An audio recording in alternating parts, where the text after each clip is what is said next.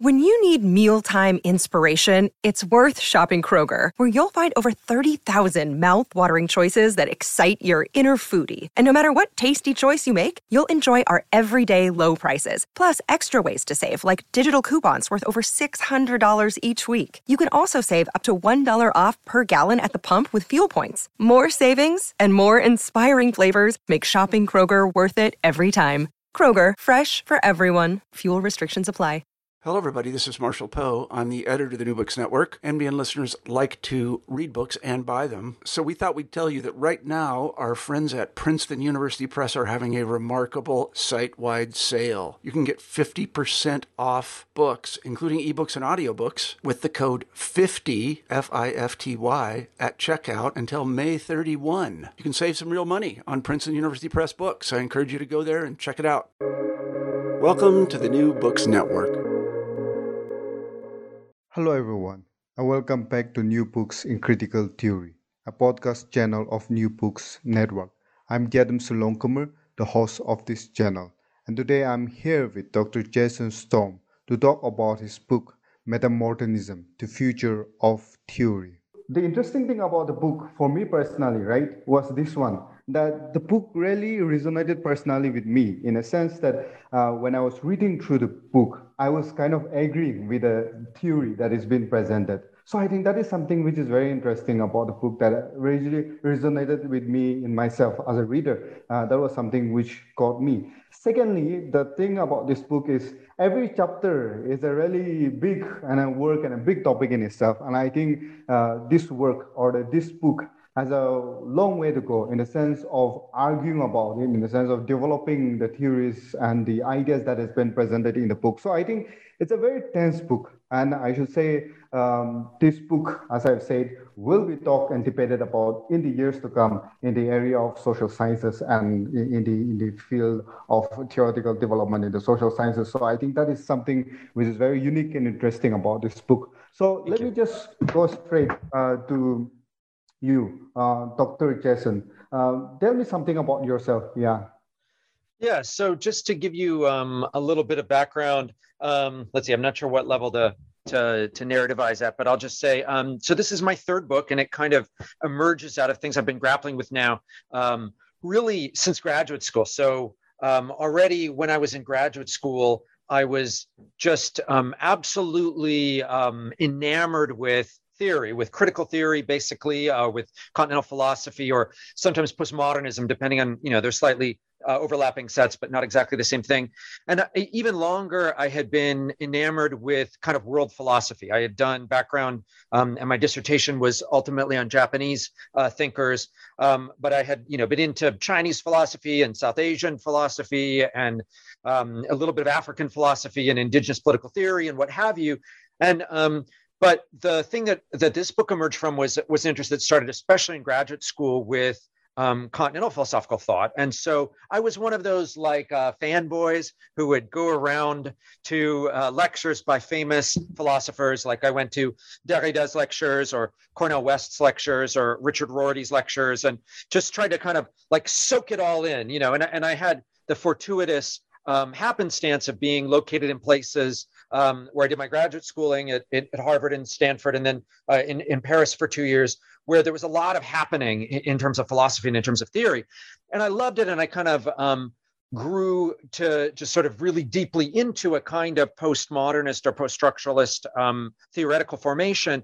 But after a certain point, I started to see its limitations. And I started to see that this theory that had constantly positioned itself, for example, as anti-hegemonic, had become hegemonic, and that while it had made much valuable forms of progress, intellectual progress in certain regards, also was encountering predictable dead ends. And a lot of theory had become stuff that, its best theory was brilliant and insightful and either had political or intellectual resonances and all this stuff, but at its worst, it was American academics writing as if they were bad translations of the French, or saying stuff that just sounded really cool, but if you thought about it long and hard, it didn't actually mean anything. And so partially, this book kind of emerged out of me grappling with my own formation, the intellectual formation I had in graduate school, and trying to work through this sort of basis of what we might call, heterodox philosophy or philosophy that's not taught in philosophy departments, and trying to figure out what was useful, what was worth consolidating, and what wasn't, and what was actually getting in the way. And so that's one way to put it. The other way I'd talk about the intellectual formation of this book, especially for your listeners who might be in areas like religious studies, is that I had already written a first book, The Invention of Religion in Japan, that was grappling with the category religion and how Japanese thinkers encountered it for the first time and the problems they had with it, and alongside categories such as secularism, science, superstition, etc. And in religious studies, we have come to a moment where we have, for a bunch of good reasons, come to dissolve or reject the category religion itself, to argue that it's no longer useful for a range of different reasons. And I was part of the movement that did that. And I'm not trying to walk back any of those critical insights, but rather, after a certain point, I started talking to friends of mine in other units, people in English departments who had similar issues with the category of literature, or people in aesthetics who had similar problems with art, or anthropologists who were similarly skeptical of the category culture, etc. And then my own secondary training is in an area of basically science and technology studies. And so the category science, although perhaps not in the exact same way, has also been critically challenged in science studies as well. So, but what I discovered was that people were making very analogous arguments in a whole bunch of different areas. And so, but, not to say that these arguments were wrong, but that they had a kind of, well, what do we do next to them? And what do we do if we say, okay, religion's not good? Some scholars would say, so we should use this category of culture. But then anthropologists saying we shouldn't use the category of culture. We should use the category of literature. But then the English department literature was being defaulted into religion or whatever. It was a cycle going around and around. And so one of the things that originally inspired this book was recognizing that these arguments were happening in parallel, trying to figure out why they started happening and what we could do about them, how positively we could build off of those kind of fundamental critical insights. Yeah. Yeah, that's really interesting. And in your introduction, I think you have talked about yourself and also the influence of the book, how you came to write about the book, and that's really interesting in a sense of how you have been dabbling into different disciplines and looking at its development and trying to see it from a broader lens and trying to really understand it in terms of your academic development and in terms of your studies, specifically the area of religion. So I think that's a really good introduction, and I think as a scholar, I think that is something which is very much needed and important in a sense of dabbling with different disciplines when you're looking at the concepts and certain ideas and all. So I think that itself, in itself, talks or says something interesting about the book itself. So let's just straight away go into the contents of the book. I think I'm more interested into going into the contents of the book. So let's just go straight into the contents. So we'll go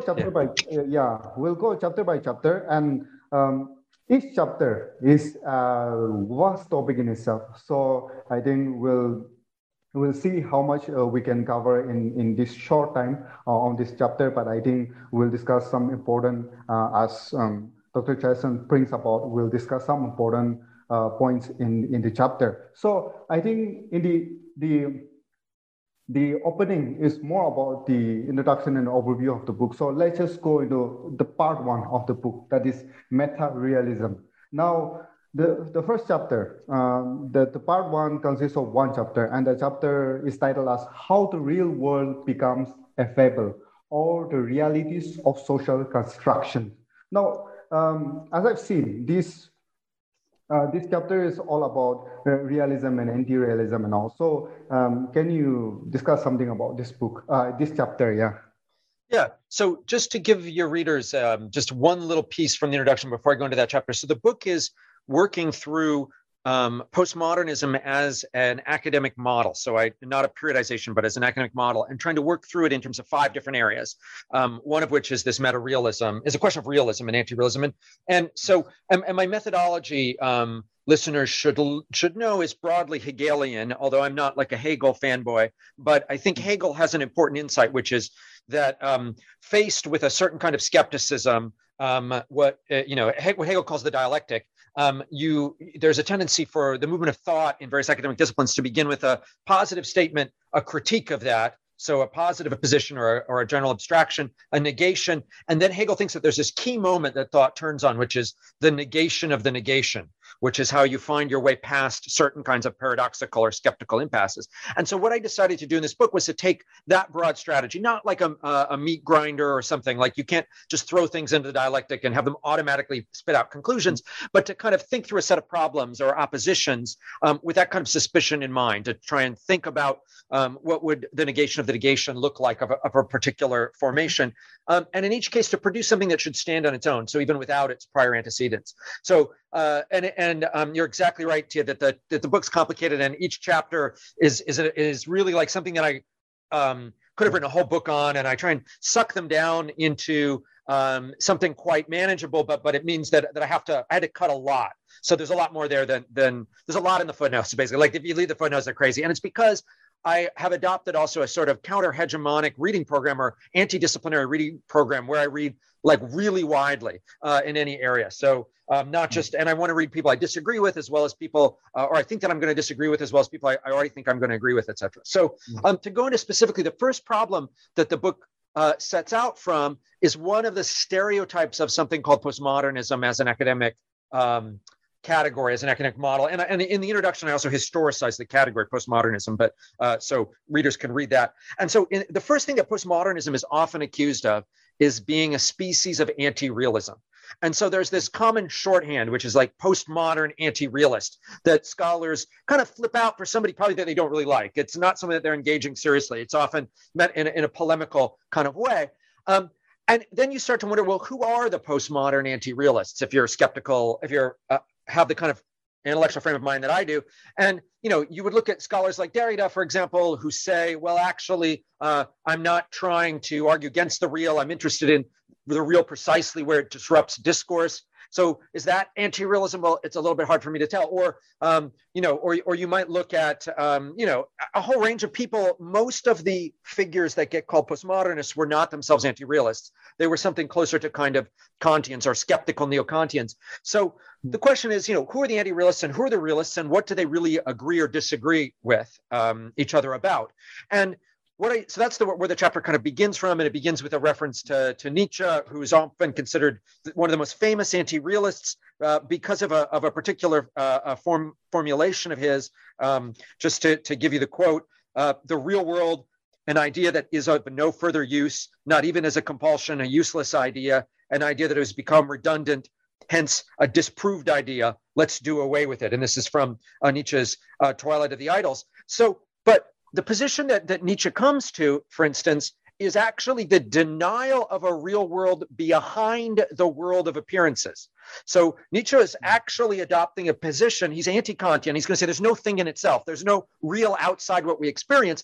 But it actually, that position that gets called anti-realism in Nietzsche is the same position that sometimes gets called realism in other sectors of the academy. It's a kind of positivism that rejects the phenomena. So that's our first clue, that what we think of when we're opposing realisms and anti-realisms is often either less or more than it appears. And let me be even more specific. Sometimes realisms turn into each other, turn into anti-realisms and vice versa. And I trace some of those in the chapter. But more specifically also, I think a lot of the fight about realism is about the status of the current scientific worldview.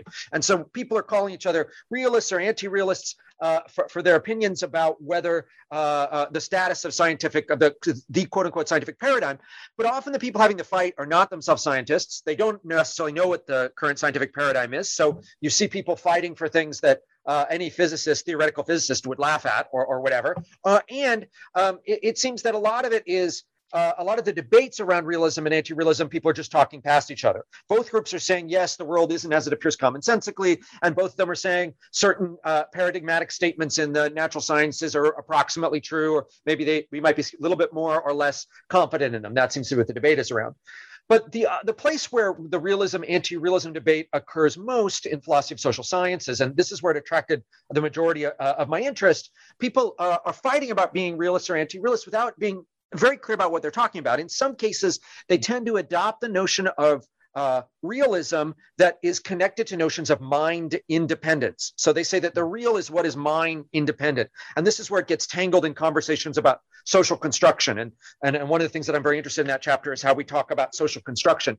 But there's this irony of scholars in the humanities and social sciences talking about mind independence, because you would think that most things that we're interested in are social formations in one form or another, and are in that respect precisely mind dependent.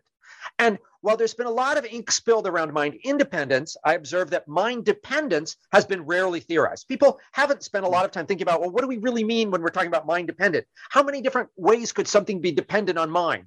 And so I begin by providing a kind of typology. There might be, you might think of certain things as, like, for example, causally mind dependent, like my car was minds came together to build my car. A bunch of people thought about it. They planned the car. They had an idea for how to build it, my Subaru. They put it together. So it might have been, so it's causally mind dependent. If there were no people in the world, there would never be a car, if there'd never been any people. But on the other hand, and in that respect, the car might seem to be paradigmatically socially constructed. But on the other hand, if it hits you, it's still going to kill you. So that kind of mind dependence isn't a question about non-reality, but rather a question about how it came together, historical contingency, et cetera. And anyway, I come up with a typology of about 5 or so different kinds of mind dependence. And I think those will be useful for helping us specify what we're doing in a lot more detail when we're talking about things like social construction. But the other payoff of this chapter, and moving a little bit quickly because I know we want to get through a somewhat long book, is that I came to recognize that the category of real is itself primarily a contrastive term. Like, if you really push in on it, there are many different ways for things to be described as real. So the example I use in the chapter is that a statue of Madonna might be a real statue, but not the real Madonna. But there are many different ways. Like, a dream might be real in the sense that we experience it, or not real in the sense that it didn't actually happen in the physical world, or whatever. Or you can come up with tons of different ways. Something could be not real because it's not the real Madonna. It could also mean, like, it's not the famous pop celebrity Madonna, or it's not the Madonna, the mother of Christ, or, all these are different kinds of ways that someone could actually be a person, but not the real Madonna. All that is to say, I think that the notion of the real often obscures what it is we're actually fighting about. And what we need is that there's an implicit contrast category that is rarely specified. And so what we need to do is be meta about realism. In other words, be able to be self-conscious and self-reflexive about when people are using the category real and referring to something as real or not real, rather than taking for granted the existence of the real as a category, as a fundamental category. And so in that chapter, I work through a bunch of different thinkers, and I try and specify, articulate that, and describe its relevance for those of us who are working on a whole range of things. I think it clears up a lot of debates around, for example, people want to say that the satanic panic of the late 1980s wasn't real, insofar as people want to argue, was it real or was it not real? Well, we now can be more sophisticated about that. We can say it was not real insofar as we know there weren't any satanic cults abusing people, at least not on large scale, but it was real insofar as people were panicking about it, or what have you. It lets us be more fine-grained about what we're talking about when we're talking about categories like the real. The other thing that I would say, that it also, this is not a species. A lot of people think that, what we need to say is that if you're really experiencing something, it is real. But that isn't really saying anything. You're not adding something. If everything somebody say that they're experiencing is something that's real to them, that's tautological. You're just restating that they're experiencing something. And often people are self-deceived and are misguided about the things that they're experiencing. I thought I saw a snake, and then, and then I was freaked out about it. And then I looked later and I realized it wasn't a snake. So, we have to just be more sophisticated. So we can say he really believed he saw a snake, and that might be irrelevant whether there really was a snake there or not, but it lets us be more sophisticated about how we're using the term real. Yeah. And so that's the kind of meta-realism I led in that chapter. And it shows us how in that chapter, I'm trying to work us past the assumption of the binary opposition between realists and anti-realists, show what they share, kind of cancel them out in a certain way, and then figure out how we might productively move forward in the humanities and social sciences. And in that way, it serves as a sort of blueprint or prime example of the kind of work I'm doing throughout the book. Yeah. Yeah, interesting. So I think this is where I think social sciences comes in, because for me as an anthropologist, I mean, my basic training is anthropology, but I'm very interested in philosophy at the same time. And in philosophy, the dichotomy between realism and anti-realism is very starkly dichotomized, right? And this is where philosophers work from.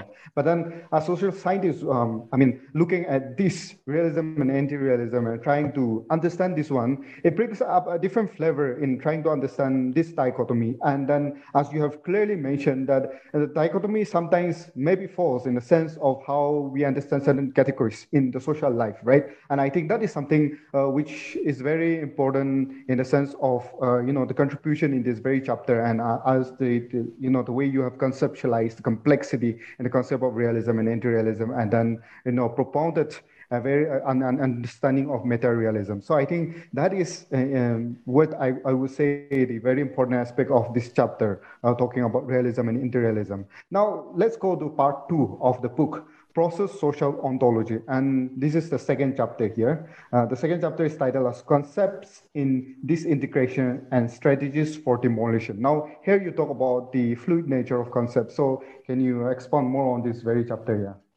Yeah, so in the chapter 2, which at one time was going to be like the whole book, basically, but then thankfully I expanded beyond it, or had a bunch of different issues. It is an attempt to deal with these categories. So, it begins with quotes about the end of various disciplines. In parts of the social sciences, the category of the social was disintegrated. In parts of anthropology, the category of culture was disintegrated. In religion, we've disintegrated the category of religion, in religious studies, for instance. And so what this chapter does is it tries to figure out what different ways people came to criticize those categories. Why did we come to criticize those categories at the same moment? And then it notes that there are certain common strategies through which categories are typically disintegrated. These master categories are typically disintegrated. What it does, and so far I've actually, this is one of the chapters about which I've had some of the most positive feedback by emails already, particularly from graduate students who say, oh, great, you're telling us what we really need to know about how this works. Because what I do is I provide a kind of quote unquote deconstructive dojo, by which I mean a set of strategies by which you can destroy or take apart any conceptual category, basically, and that scholars have used to make those, to engage in that kind of demolition. So, it tells you about, so I do it by surveying, the critique of the category religion, and the category art and art history, and philosophy of art, et cetera, and showing that, and then building off of those in a lot of other areas, and showing that basically there's a kind of skepticism around categories that can take different forms. It can be normative, or it can be epistemological, or it can be kind of anthropological, but it all tends to make similar kinds of observations around categories that look like unities, but are actually heterogeneous, or categories that have, most of our categories have built-in normative force that we don't tend to recognize, or there's a lot of intellectual energy and anxiety over the way that categories change or are heterogeneous. So, the term religion hasn't always meant the same thing at all times in all places.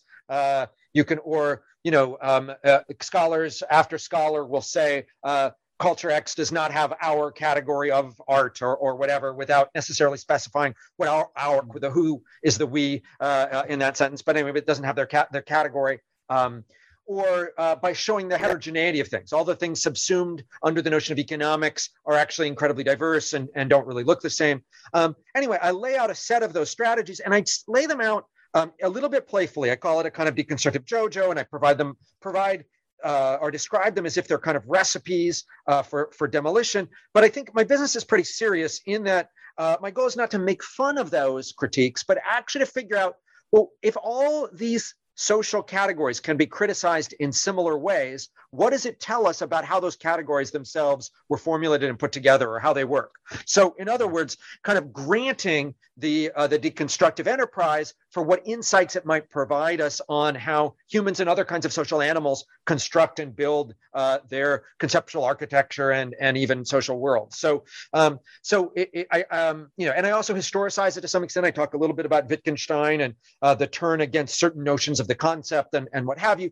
But in any case, and I look at different attempts that people have formulated in many different disciplines, but that tend to converge on the same kinds of strategies to try and reject or resist the dissolution of the categories. And I show how You might think that the answer is to go to polythetic classes or prototype-based category formation, but how that leads to contradictions. Or you might think that if you grant one piece of it, if you just grant open categories, or if you just grant reporting, whatever your anthropological interlocutors report, that's good enough. And I show how all of those kinds of things terminate in different kinds of impasses. And what one discipline tried is trying today, other disciplines tried and failed 20 years ago or something. Like, I don't know, even I was at this conference, a virtual conference in Germany last week, where scholars were, unbeknownst to themselves, recovering, were defending the category of religion by recovering what was called basically the institutional theory of art, which philosophers of art had built in, had argued,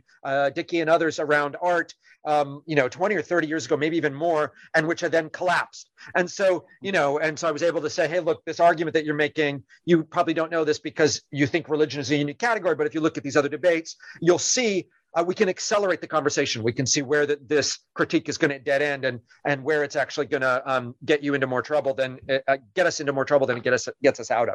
So that chapter is probably the most negative chapter in the book. It is the one that is the most demolition oriented. But I think that demolition is important because part of the function of the whole project is that I'm not trying to deny or repudiate critical acumen or critique or deconstruction so much as work through it and out the other side. I think we do need an orientation toward our conceptual categories that having first deconstructed them, the thing is it just can't end there. So having deconstructed religion, you might think, there is nothing more to be said and go home or something like that. But actually, I think we can actually grant the critiques and work forward. And that's what I then try and do in the other chapters in that section.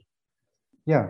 Some of the things that you have said about concepts and how they are built philosophically, right? How they are built and, how people understand it and how we use it and how it changes through history. I think that is something which was quite interesting about this chapter in that sense. And I think readers will also find this aspect of the chapter really interesting in the sense of trying to really understand the heart of what really concept is, and how it really morphs in terms of history and in terms of the usage of how people uses it. And I think this chapter is also really very much integrated by the other chapters that are there in the second section. And the third chapter is process social ontology. And what really is process social ontology? Now, people talk about process theism and what not process, and also what really is this process social ontology? Yeah. Yeah, great. And so one of the things I'm also committed to in this book is not being an example of, I'll say, not bullshit theory. What I mean to say is that a lot of theory is stuff that sounds really cool, but you don't really know what it is. And if you push into it too far, it turns out to be just some kind of jargon. Or scholars will say something that sounds fabulous, but then if you really think about the implications, doesn't make any sense. In opposition to that, I wanted to be very clear about my theoretical terms. I'm not saying you shouldn't invent new terms. That's part of one of the value of theory. But I also try and gloss all of them. I try and explain all of them so that, I want you to be able to tell if I'm wrong, and know what, you may disagree with me. You should know what you're disagreeing with. I don't want to hide behind any kind of obscurantism. And so what I'm talking about in process social ontology is I'm merging two things together. In the first instance, this is this question, the word ontology has become this weird buzzword in a lot of different disciplines that actually don't necessarily realize that they're talking past each other. For many anthropologists, the word ontology functions roughly as a proxy for an older ontological category of worldview. But it's like, each people has its own ontology or something like that. Or, maybe it's a little more robust than that because it's talking about ways of world making, not just worldviews. But still, it tends to be kind of relativizing to engage in ontology in that sense. Whereas in political theory, ontology, and I'm thinking of the work in folks like Jane Bennett and some of her followers, ontology functions as a description of things that exist. The question is like what exists and what has agency in their particular vocabulary. And so I'm more interested in this tertiary sense, in this later sense, in this sense of ontology being a question about what exists or how does it exist. In other words, by doing social ontology, I'm interested in how is it that social things come into being? What is it that we're talking about when we're talking about social? What is it that, money, you might make money out of 5 different kinds of objects. You might have a coin or paper or digital cards or plastic chips or whatever. You might even, all of which is equally money. So what about it makes it money? And what about it, what is it about the social that makes things social? And so that question about how social things exist is what this chapter begins to explore. And I answer it by looking at processes. So what I want to suggest is that there has been a robust critique in a bunch of different areas about what you could call reification, which is called thingification, or in terms of the followers of Whitehead, in terms of misplaced concreteness, Marxist theory, again, enfremdom, alienation, or thingification.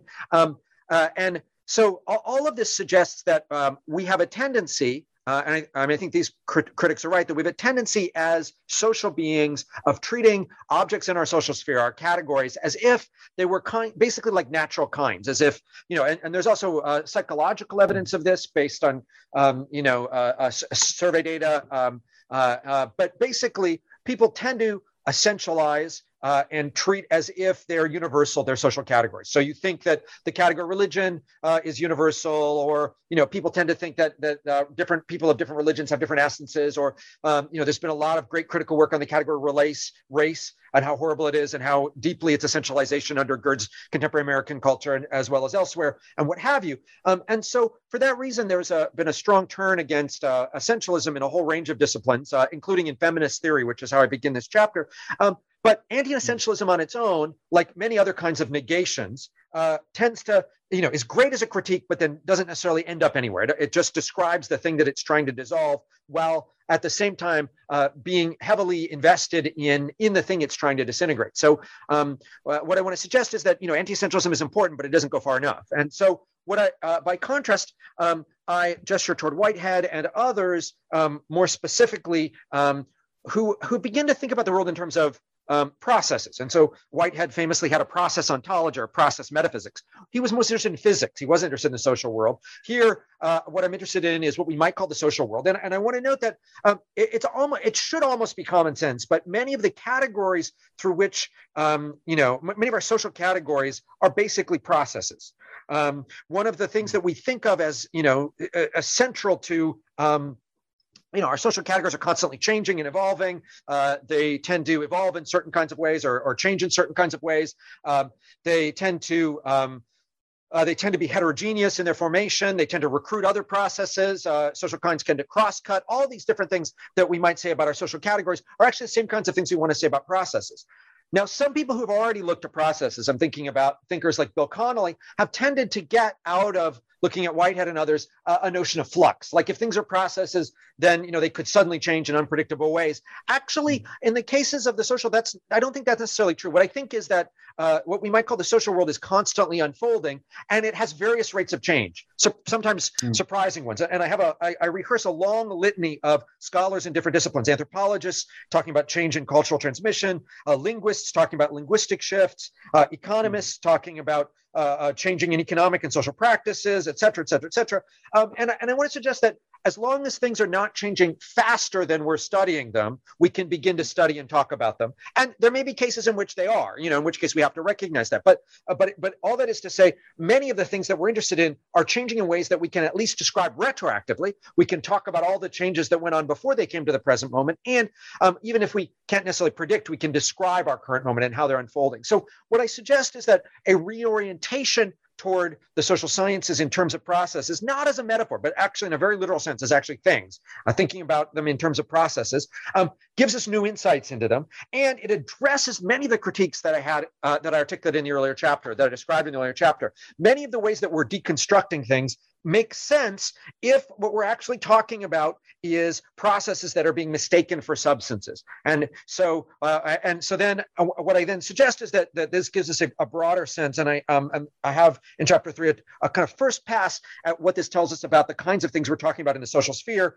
that they tend to be high entropic, for example. So, that they don't have single easy essences that are definable by necessary and sufficient conditions, that they tend to be interdependent, that they tend to cross-cut. Anyway, I list a lot of things, that they tend to be abstractions or reifications, that tend to be treated with misplaced concreteness, that they tend to be normative, that they tend to lack discrete boundaries, etc., and that they tend to be mind dependent and historically and culturally contingent. And I think if you grant all of that, then you've actually discovered quite a bit. All this stuff that looked like negative work, that looked like it was merely deconstructive, then we can see what it is telling us about the way that quote unquote the social is put together. And so again, I'm not reconceptualizing the social world primarily as a matter of terminology or metaphor. I'm not trying to get rid of nouns or something like that. But what I want to do is show us that thinking about focusing on processes over substance in the human sciences leads us toward different modes of investigation.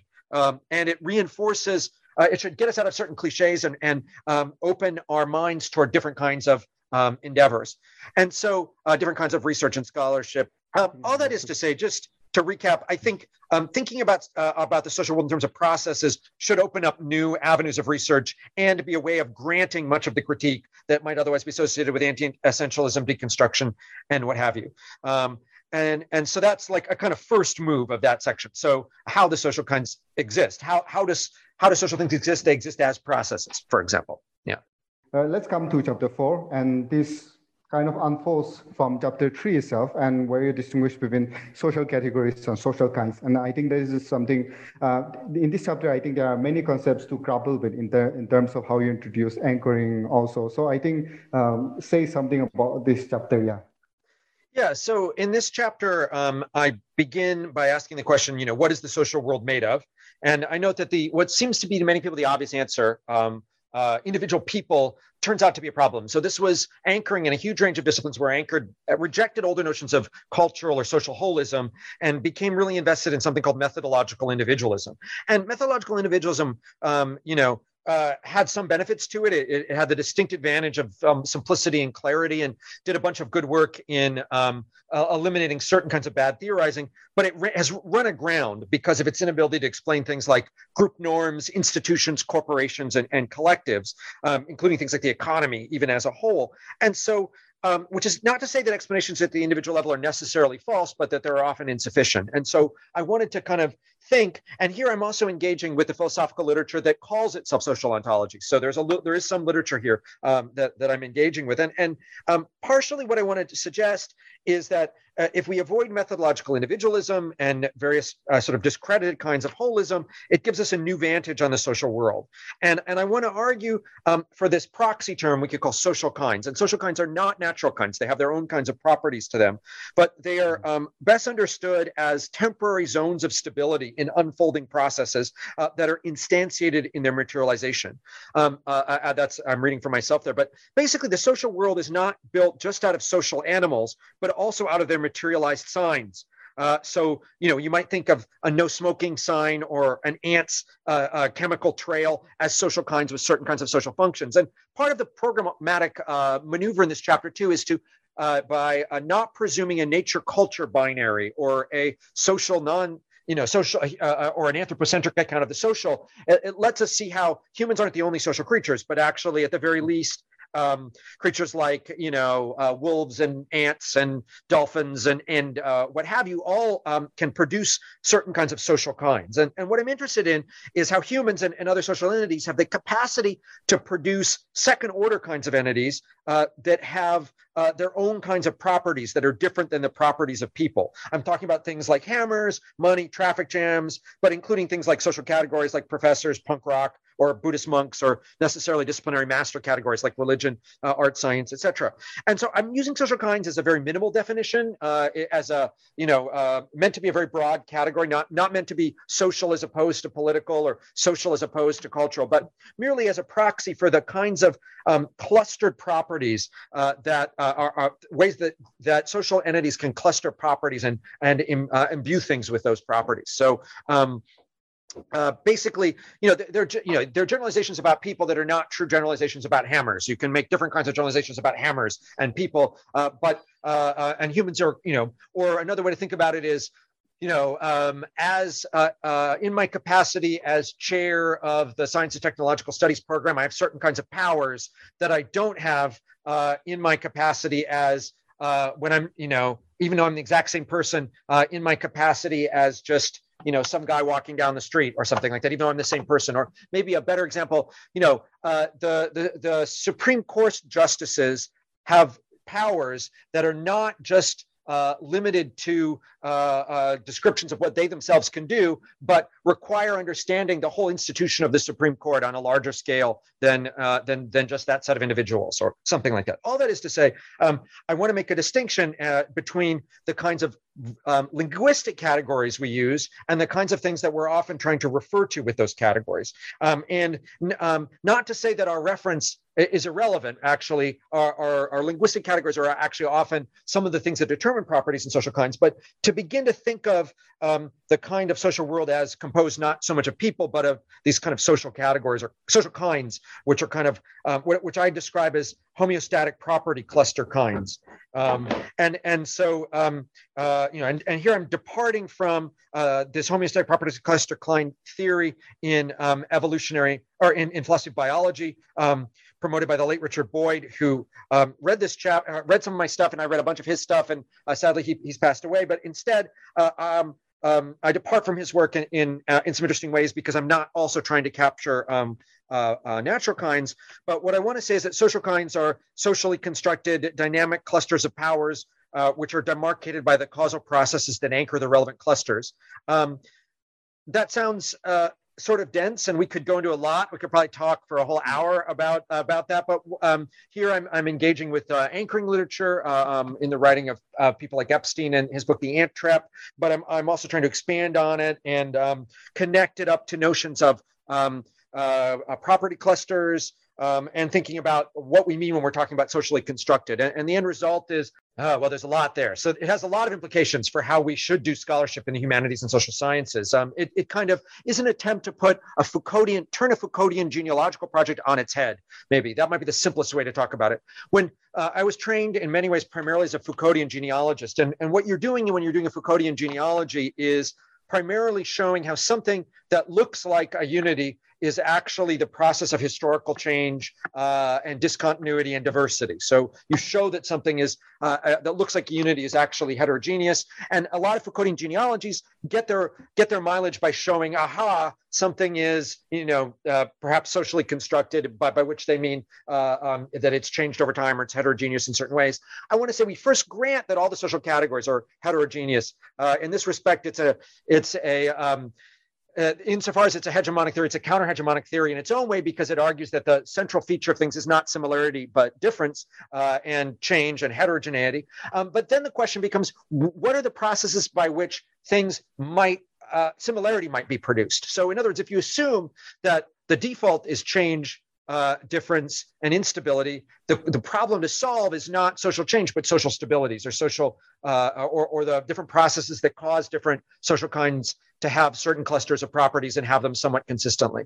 So in that respect, it's a kind of reversal of what might go on in a Foucauldian project that grants a kind of Foucauldian set of assumptions. And what it lets us do is be much more fine-grained. And when we're talking about the different kinds of ways that certain kinds of social that social kinds can be brought into being. So it's not just linguistic. Like in some disciplines, you think language plus power equals a new category. Often that power is under theorized, but language, there are many things that language doesn't do and doesn't produce. So we would have traffic jams even if we didn't have a word for traffic jams. Traffic jams turn out to emerge secondarily once you have cars, for instance, and sufficient congestion or what have you. So anyway, I talk about many different kinds of anchoring processes in this chapter, but I don't think that my list is exhaustive. And I think it has payoffs for how we do all the basic kind of work that we might want to do in the humanities and social sciences.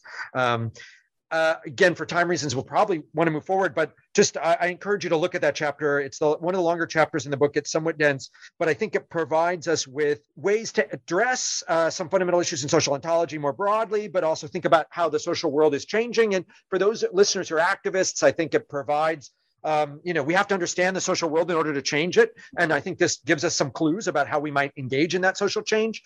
For those of you who are in disciplines that are anti-theoretical, like history departments, I think this shows you why you might have certain kinds of problems and how you might solve them by defaulting to a notion of social kinds. For sociologists and anthropologists, this may anchor or may not anchor exactly, but may help you ground some of the work that you're already doing, but might cause you to change significantly your points of emphasis and may cause you to look in different places for the kinds of things that we're talking about. It helps us realize, I think, much more sophisticatedly than is often the case when we're actually talking past each other. And so one of the parts of this chapter is also an attempt to figure out, when we're talking about religion, are we really talking about the same thing? And in many ways we aren't. And, why are we talking about it the way we are, et cetera. So all of that is there in this sort of dense theoretical chapter. It's probably one of the, I think people find it one of the harder chapters in the book to get through. So, but I hope your listeners will be patient and it has I think a very concrete payoff. Yeah. That's really true. For me also personally, I think the chapters that I really want to have in-depth discussion and, in-depth exploration on is this chapter 3 and 4, which I find is something which is very important actually, because I think these dichotomies and all are something which is not really thought about in philosophy class or in our anthropology department as such. So I think dichotomy of natural kinds and social kinds and how the anchoring process works and all. I think this is something quite interesting and which I want to have more discussion on. But then we'll move on. Part 3, hylosemiotics. Now I think our discussion naturally leads us into language here. Chapter 4, hylosemiotics, the discourse of things. What really is hylosemiotics? Yeah. So one of the other things that probably won't escape any of your listeners is that a lot of the fights are actually fights about language. So a lot of the fights in academic disciplines, a lot of the characterizations of either postmodernism or in this case, the set of linguistic philosophies often called post-structuralist, or even those of you who read things like new materialism, a lot of these are fights about language and meaning, whether they're and a lot of things that we're doing in the humanities and social sciences is figuring out, trying to debate around interpretation. So, in the formulations of people like Ricoeur or Charles Taylor, humans are self-interpreting animals. We are meaning, we're hermeneutic beings. And so this chapter starts out from a particular kind of dissatisfaction with the dominant theories of meaning that I was getting both in from folks in first and foremost from folks in post-structuralist determined environments, people like Derrida and company, but also from analytic philosophy. And so, thinkers like Kripke and for those of you, and Putnam, and for those of you listeners who happen to be in analytic philosophy, we have long characterized philosophy and theory in terms of the linguistic turn, as Richard Rorty's famous compilation on that subject. And so, there's been a lot of ink spilled about language and meaning. And the dissatisfaction I had, and it came to me at a particular moment. I was actually doing fieldwork in Japan at the time about this particular Shinto Buddhist shrine that venerates Thomas Edison in a divinized form. And while I was, did my fieldwork at the shrine, and I went for a hike, and I saw a snow monkey that kind of communicated at me, kind of chattered at me, and it's sort of one of those random things that could have just been, I could have ignored, but it made me begin to worry about how we might think of human language making practices on a continuum with the animal world, and to think about these questions about how language might produce the environment, and how the connection between language and perception. So one of the things that a lot of theorists about language, let's say in linguistics departments or in philosophy departments, have tended to do is be super specialized and to separate issues of existence, perception, and language. But I wanted to argue that you can make a lot of progress if you kind of consider those things together. In other words, you kind of move beyond the linguistic turn insofar as it's not paradigmatically a focus on language as just human spoken language, but beginning to think about the meaning-making activities of not just humans, but other animals, right? And so, noting that there are certain unique features of human languages, but noting that even if human languages are unique in some ways, they had to evolve from somewhere, and they may be more contiguous than you might think with other non-human communicative practices. And so to do that, first I kind of rehash Saussure and why many of the so-called post-structuralists were not so much showing problems with language in general as showing why a broadly Saussurean philosophy of language encounters certain paradoxes. And runs aground. Like if you think all meaning is difference, which is not something Saussure actually said, although he said a version of that, but he qualified it elsewhere. But if you think all meaning is difference and there's no such thing as reference, you're going to get into a mess. You're going to come to think that, language is going to be is impossible. Communication is impossible, perhaps. So that doesn't seem like a promising route. And then there's a group of folks called new materialists who already know that they're rejecting that, but I want to argue that they then take many of the features of a broadly Saussurean philosophy of language and just turn them into ontology, unfortunately. I mean, I read that stuff. A lot of it has some use, but the notion of assemblage is the exact same thing as the word structure. The same word in French is translated sometimes as structure and assemblage, but now assemblages are supposed to be features of the world instead of features of language. Or you might think of actant, which Bruno Latour got from narrative theory and then projects it onto the world. Or there's a whole bunch of stuff that's basically just lit theory projected onto the environment, and I don't think that's the right way to do it. I think the new materialists were right to focus on the materiality of language or materiality of the world, but they were unsophisticated in that they had inherited too much from a set of theories. Let me not say unsophisticated, but let me just say that they had inherited much more from the post-structuralism that they were repudiating than they recognized. And so many of their assumptions about the world were just ontologized versions of post-structuralist theories of language. So what's an alternative? Well, this is something that I began thinking about and talking about with my brother, actually, Seth Josephson, who is a critical animal studies guy. And what we had observed already is that if you tried to base a notion of meaning not on Saussure, but on thinkers like Peirce, Charles Saunders Peirce, and particularly a Baltic German biologist named Jakob von Uexküll, you might have a very different sense of what the world could look like. In other words, if you assume instead of the Saussurean doctrine about about signs and the arbitrariness of the sign and the notion of difference, etc., you began to think about different ways that meaning might be constructed. And what Uexküll adds is this notion that animals, broadly understood, are hermeneutic beings, that when a tick is in an environment, it's looking and sensing for different kinds of things. It's not just producing communicative signs, but it's looking for aspects of its environment to interpret. And so coming out of that, I start to look at the materialization of signs. I bring together here very more explicitly more certain theorists, Peirce, to some extent Heidegger, to some extent Ruth Millikan, and Jakob von Uexküll. Drawing them together, I think it shows us how sentient beings have the capacity to interpret both voluntary and involuntary signs. The contrast here being scalar rather than binary, but that we interpret things both that are conscious communicative acts, like what I'm trying to say to you right now, but unconscious things, like if you were if we were actually like totally visually, you could see that I'm drinking tea and that I'm running out of my tea or whatever. Like that's something I'm not meaning to communicate, but that you can read. That's a sign that you can read in me or in your environment, and that this gives us a better sense about what's going on when animals are communicating involuntary signs, but also in involuntary signs. In other words, what this is, broadly speaking, is an inferential account of meaning that connects meaning up to processes of sign production and sign consumption, and looks at how signs are both produced and consumed by a full spectrum of creatures, not just people, but also many other, I'm keeping it a little bit open-ended, but sentient beings, at the very least, things like cats and dogs and, ticks, etc. And I think stepping out from that solves us a bunch of problems in philosophy of language. And I say this with some humility.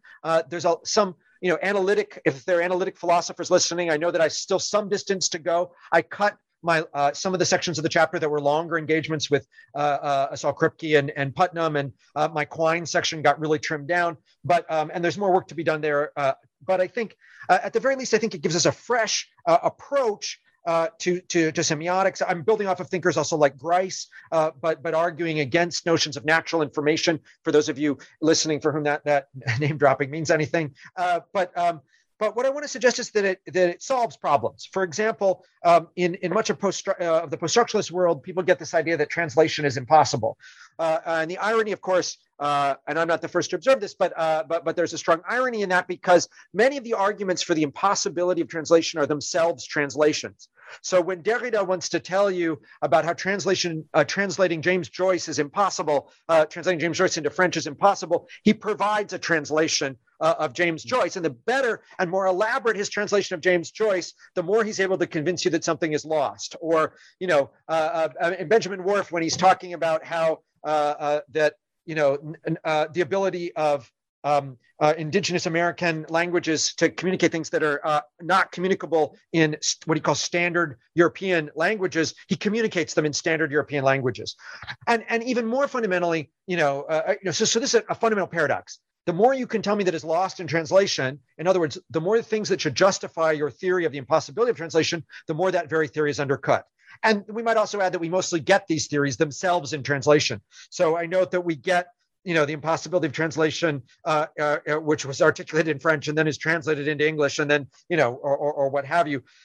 So I want to focus on how this kind of hylosemiotics, or by which I mean a kind of materialized semiotics, helps us work through what the limitations of translation, and show how it's possible, even if it's fraught and difficult in many different ways, and in ways that I think will be a benefit of those listeners who are themselves interested in questions of translation. And then, in addition to that, I also then talk about different ways in which focusing on doing our thinking about perception, the world and language together, can address not just issues of reference, but also questions about how mind and the environment relate to each other. So there's been this trend, for example, in certain cognitive science circles to focus on versions of the embodied mind or extended mind. And we can begin to think about how knowledge emerges from the exploratory manipulation of the physical world, or about how every kind of meaning, communicative meaning, requires materialization. You only know I'm talking to you because sound waves have been materialized in the environment, or because things have been written down, etc. Again, another dense chapter, but one that I think has some concrete payoffs in helping us think through interpretation. In other words, in a way, deepening and working through the linguistic turn by looking at its materialization, and how it shows us, how different kinds of interpretations come into being, and how not just humans, but a bunches of other kinds of creatures in our environment are hermeneutic beings. Yeah, interpretive creatures.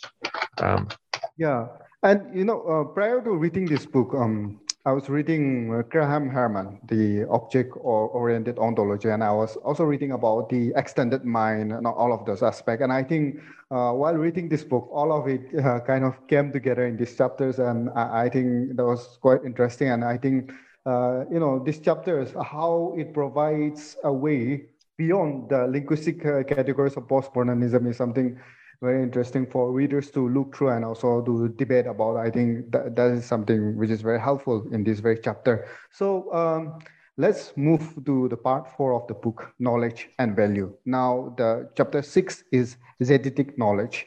Now, this chapter delves into epistemology, and epistemology is something which I have also personally been dabbling with a lot in my own personal thinking, and I think this is something, the word zetetic knowledge has something which really helped me in terms of thinking about this thing. So what this zetetic knowledge is all about, yeah.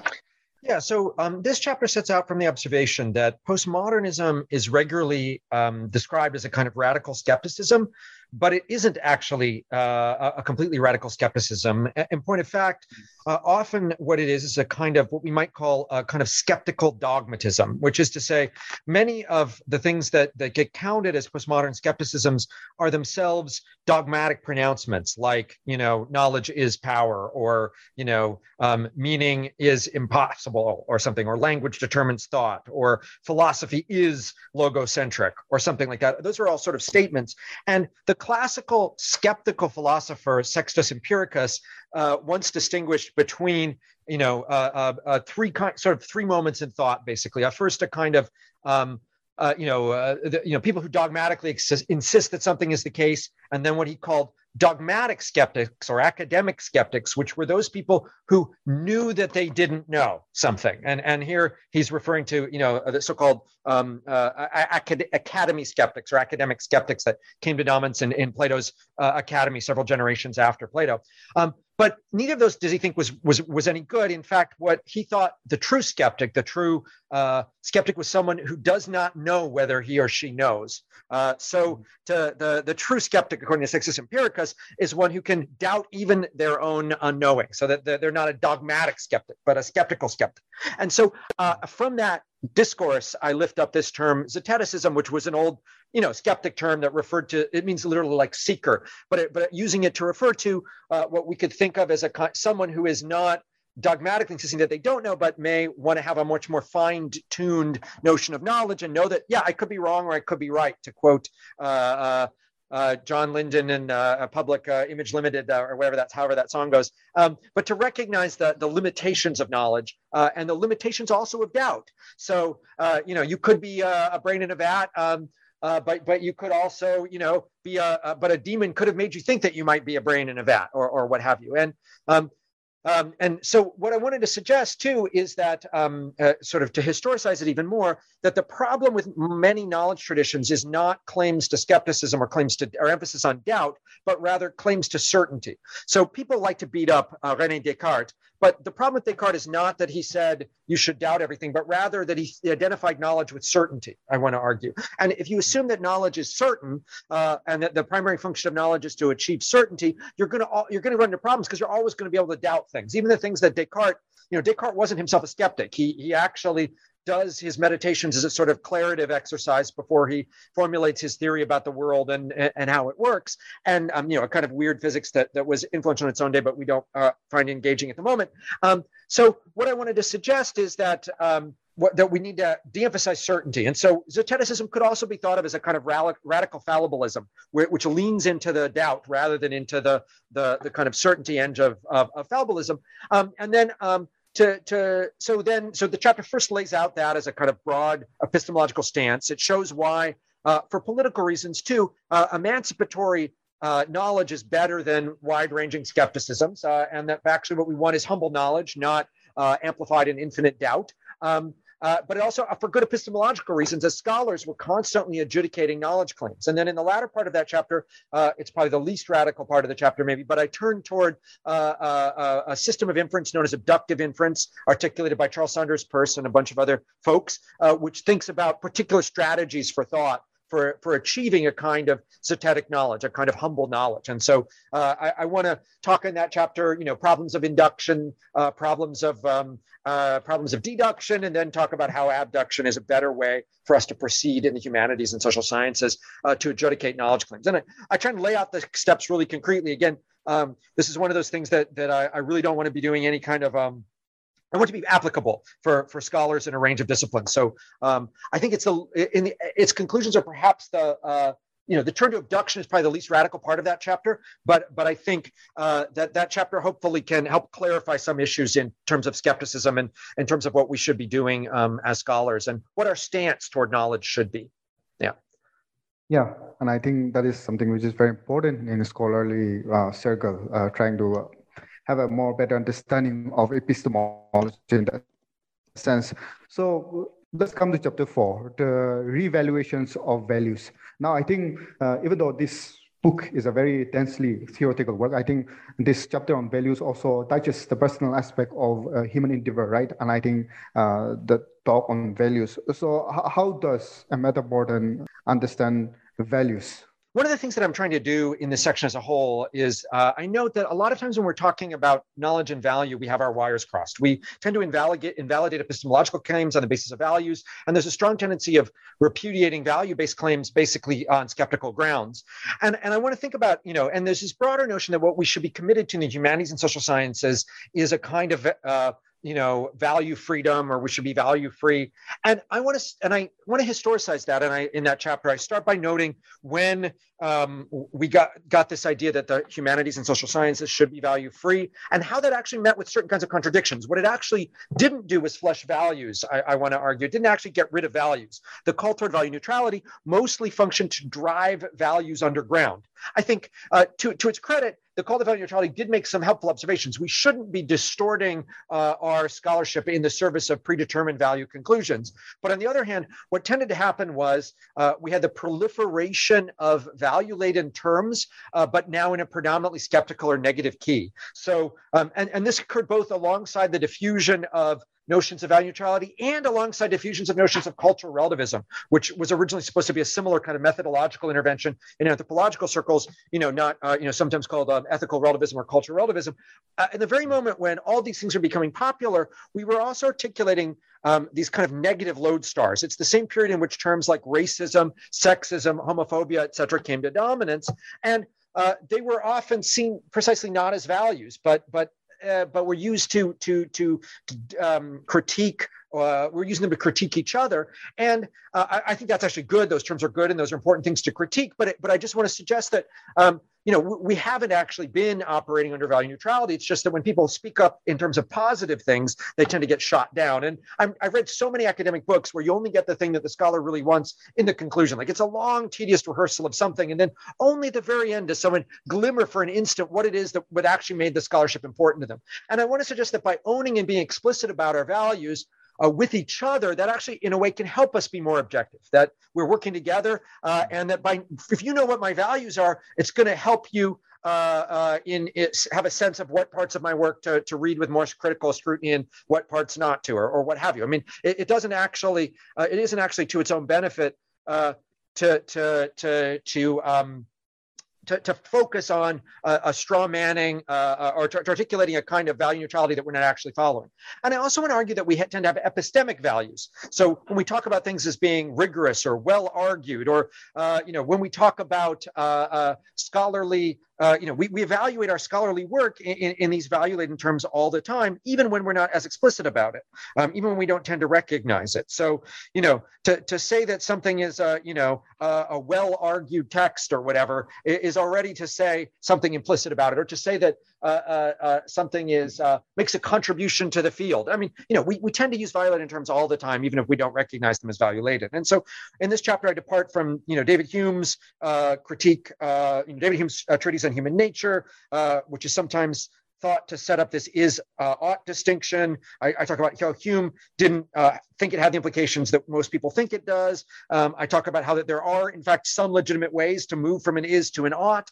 And that's in the first part of the chapter. It doesn't mean anything goes. Again, I don't want to say that this means, you just have values and you throw out all epistemic standards. What I want to show is that I don't like the word fact very much, but let's just use it for a second. I want to show how facts often, the values, adjudicating values often are based on factual claims, and adjudicating what counts as a fact is often based on value-laden claims as well. So it's not that we need to throw out one or the other, but rather that we need to think a lot about our evidence and the standards and values that are built into evidence and into our scholarly arguments. So having done that, in the last part of the chapter, since I've been calling on scholars to put their own values on the table, I want to put my values on the table. And so in a way, as a sort of prolegomena to a future project, I start to talk about what the human sciences could do as a way of life, like what it would mean if we were going to try and think about how we might positively embrace a kind of flourishing. And so here I combine two established discourses, but I think in a novel formulation, namely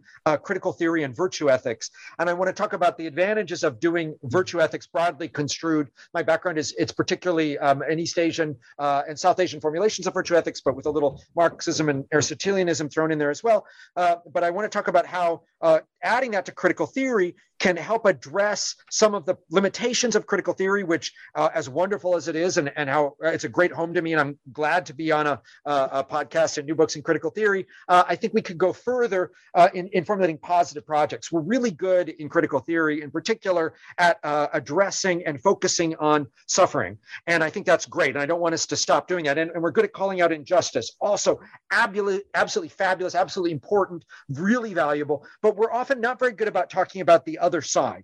What would a more positively formulated society, what would a just world look like? What would it take for humans to be happy? What would, if we call for revolution, but what could be on the other side of that revolution? And so in the very conclusion, I borrow a phrase from Hannah Arendt's on revolution and revolutionary happiness. And I think a little bit about what it would look like to do this kind of fusion between critical theory and virtue ethics, both drawing from some virtue ethics notions of human flourishing, and then and pluralizing them. Sometimes those tend to be a little bit monolithic, but I want to then look at plural forms of human flourishing, not just a monolithic version of that. And then also from that, bringing out certain kinds of cautions and critiques built into critical theory so that we can call out some of the limitations of both critical theory and virtue ethics to the benefit of both. And that's the chapter that is the most prolegomena-like. It's all of the book could have, each of the main sections of the book could have been its own book. And this one, I'm just sort of at the very end there, just in the last few pages, laying my own values on the table. But I think then, and at one point, the whole structure of the book was in the opposite order. So there was one time when this chapter was the first chapter, and then you could see the way that the epistemology, everything follows through I wasn't in backward order in terms of all the chapters, but it was in backward order in terms of all the parts. So this was originally going to be the first chapter, but you could read it at the beginning or at the end. But in either case, I want to argue that certain orientations toward knowledge are important for human flourishing, and then I want to argue that multi-species flourishing is important for human flourishing. And then once you grant that, you then might want to be able to attend to our multi-species semiotic environment, and that's where hylosemiotics comes in. And then you might think about how reaching across to people in different cultures and different languages, and that's where philosophies of translation become important. And once having done that, you might notice that social formations are different in diverse parts of the world, and that might lead you to a theory of social kinds. And then once you've done that, you might want to know, what are the limitations of social kind theory and what do we need to deconstruct and what don't we? And then finally, it might lead us toward question simplistic notions of the real and lead us toward a kind of meta-realism. So the whole book could be flipped over. And I have encouraged rereading. Like I think people, and a couple of people have said that they got a lot out of rereading the book because you can kind of, having gone to see where I end up, reread the whole thing in a different way. And I hope to be a benefit. I try and write in a way, again, non-jargony. And I actually taught it in an undergraduate class with some smart undergraduates and had them, ask me things. What do I mean by this, that, and the other thing? And in the editing process, that let me be more specific. And so, but even then, we had to go really slowly. And so the chapters are short in part because of publishing limitations.